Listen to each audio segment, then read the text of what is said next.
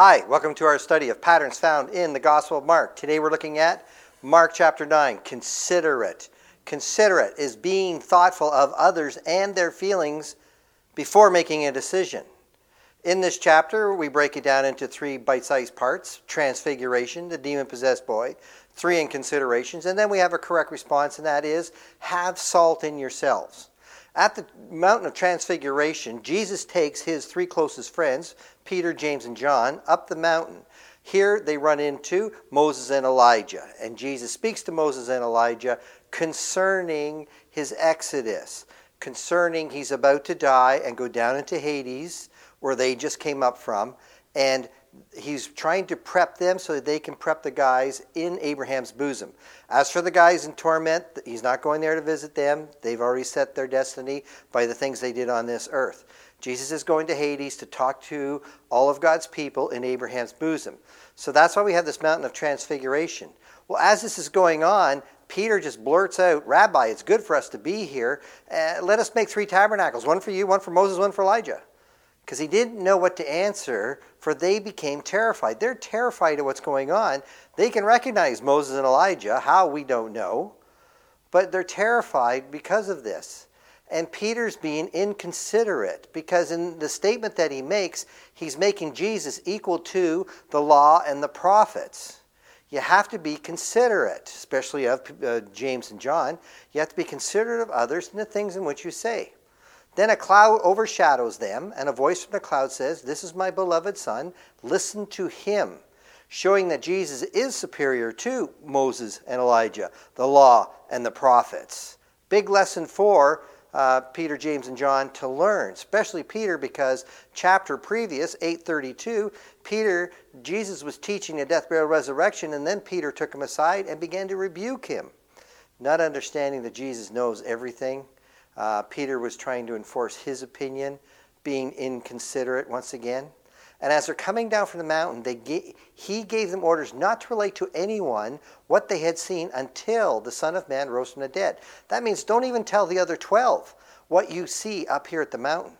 Why? Because they're not going to understand. You know, we saw Moses and Elijah. Well, they've been dead for how many years? How can you see? See, they couldn't grasp it. So just hang on to it. After the resurrection, they'll be able to grasp an awful lot of things when they see me come back from the dead, but not before. You have to be considerate of others. It's kind of like there's these new Christians in the congregation. You know, 2 or 3 just got baptized in the last 6 months.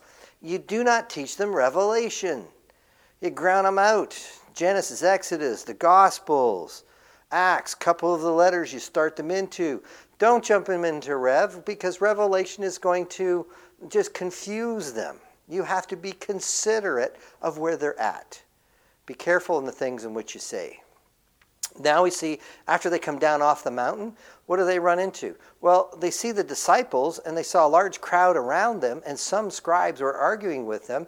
And he asked them, "Well, what are you discussing with them? Why are you talking to the scribes? You know, they're physical, we're spiritual. What are they going to teach you?" Well, one of the crowd says, "Teacher, I brought you my son possessed with a spirit, which makes him mute. I told your disciples to cast it out. They could not do it." Who tells God what to do? You know, you can ask God to do things for you, but you're telling him what to do? A little bit of inconsideration on his part.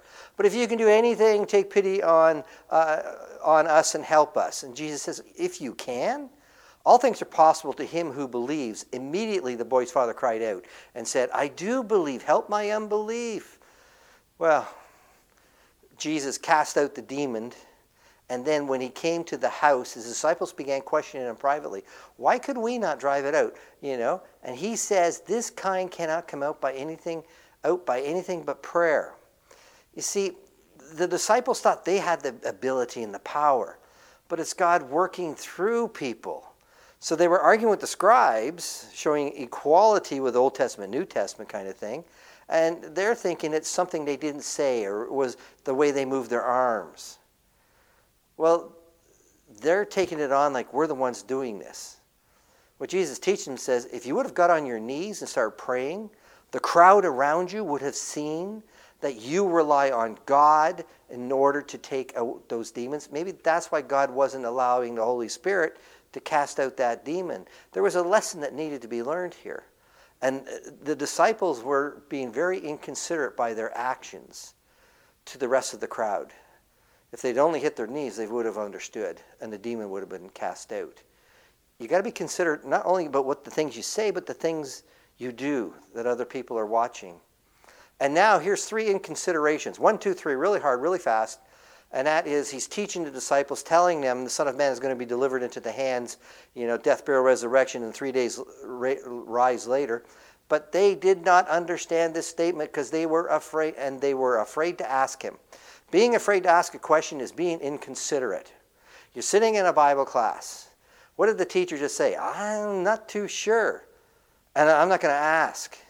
That's called inconsideration. For everybody else around you, not only for yourself. You're going to remain in the dark to the lack of understanding of what's being taught. And if you don't understand, there's 3 or 4 other people around you that don't understand. Right? If it's a teacher, if it's the preacher, if it's the elder, ask questions. Churches thrive on questions. The worst kind of a Bible study that you've got on a Sunday morning, Wednesday night is when nobody asks any questions and the teacher drones on. Does everybody understand what's going on? No, but nobody's willing to ask the question, to get into a deeper study. That's being inconsiderate, being afraid to ask a question. Then Jesus says, what were you discussing on the way? And they kept silent because they were discussing amongst each other which was going to be the greatest. Sitting down, he says, anyone who wants to be first, he shall be last and servant of all. If you're coming into the body of Christ and you think you're going up a ladder, if you think you're going to put yourself on a pedestal, guess what? You're going to fall quick. Everybody's equal. I mean, think about the elders. I mean, it might be a title to be an elder, but the work the elders do, they're servants to the congregation. And you need to look at the kind of work and responsibilities they have. You want that kind of work? Think again. It's an act of servanthood. Who's the greatest? Is the servant. If you want to be somebody, you have to be the slave to all. That's what it's all about.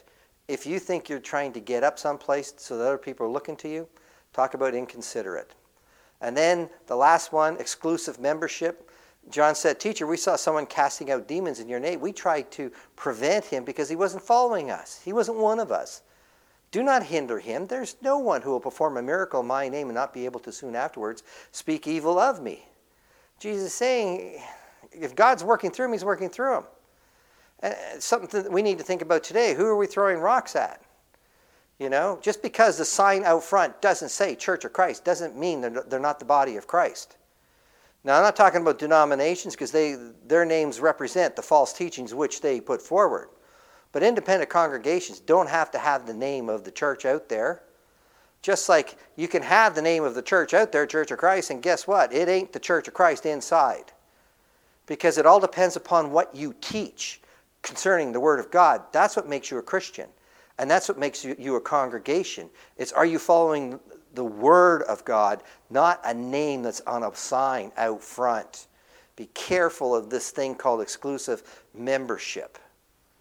You got to listen to what people have to say first, right? Before you start making any decisions, right? And now, finish that off. Correct response, have salt in yourselves. What is this thing called salt? Leviticus chapter 2, verse 13, he says, every grain offering of yours, moreover, you shall season with salt, so that the salt of the covenant of your God shall not be lacking from your grain offering, and with all your offerings you shall offer salt. Numbers 18 and 19, 2 Chronicles 13:5 talk about the covenant of salt. It's mentioned 3 times. But what is it? Well, when the Jews were supposed to put salt in their offering, but he doesn't say how much salt. To the Pharisees, they'd probably put 2 grains of salt, and that would be called salt. To them, they'd be cheap and chintzy. But this salt offering, the priests don't even see how much salt you're putting in. It's a free will, right? And it's only between you and God. And to me, the salt represents the effort that you're putting forward, the loyalty, the trust, the honesty that you're putting into your sacrifice. And Romans 12:1 says we're living sacrifices. In everything that we do, we need to be loyal. We need to be honest, trustworthy. That's the salt that you need to have inside of yourselves. Because look what he does just before, in 42 to 50. He says, if you cause a little one to stumble, have a millstone tied around your neck. Your life has to be such that you don't cause others to stumble. Your life has to be such that if your hand causes you to stumble, your foot or your eye, cut it off, gouge it out, because it's better to be lame than to go to hell.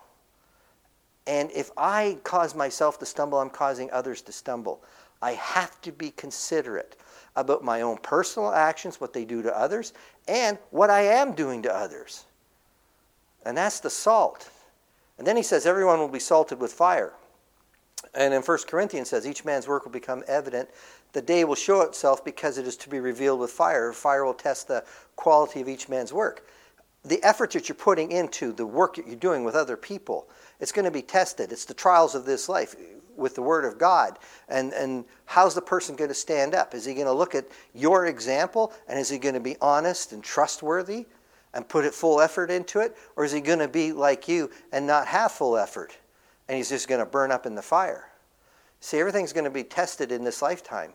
What are you putting into your own personal sacrifices? I don't know. Nobody else knows except for you and God. God knows exactly what you're putting forward. Therefore, salty is good. But if salt becomes unsalty, with what will you make it salty again? Have salt in yourselves and be at peace with one another. Put forward the honest effort. What happens when you no longer put forward the honest effort? How are you ever going to be salty again? Read Hebrews 6, 4-6. See what he's saying there. Mark chapter 9 is all about being what? Considerate.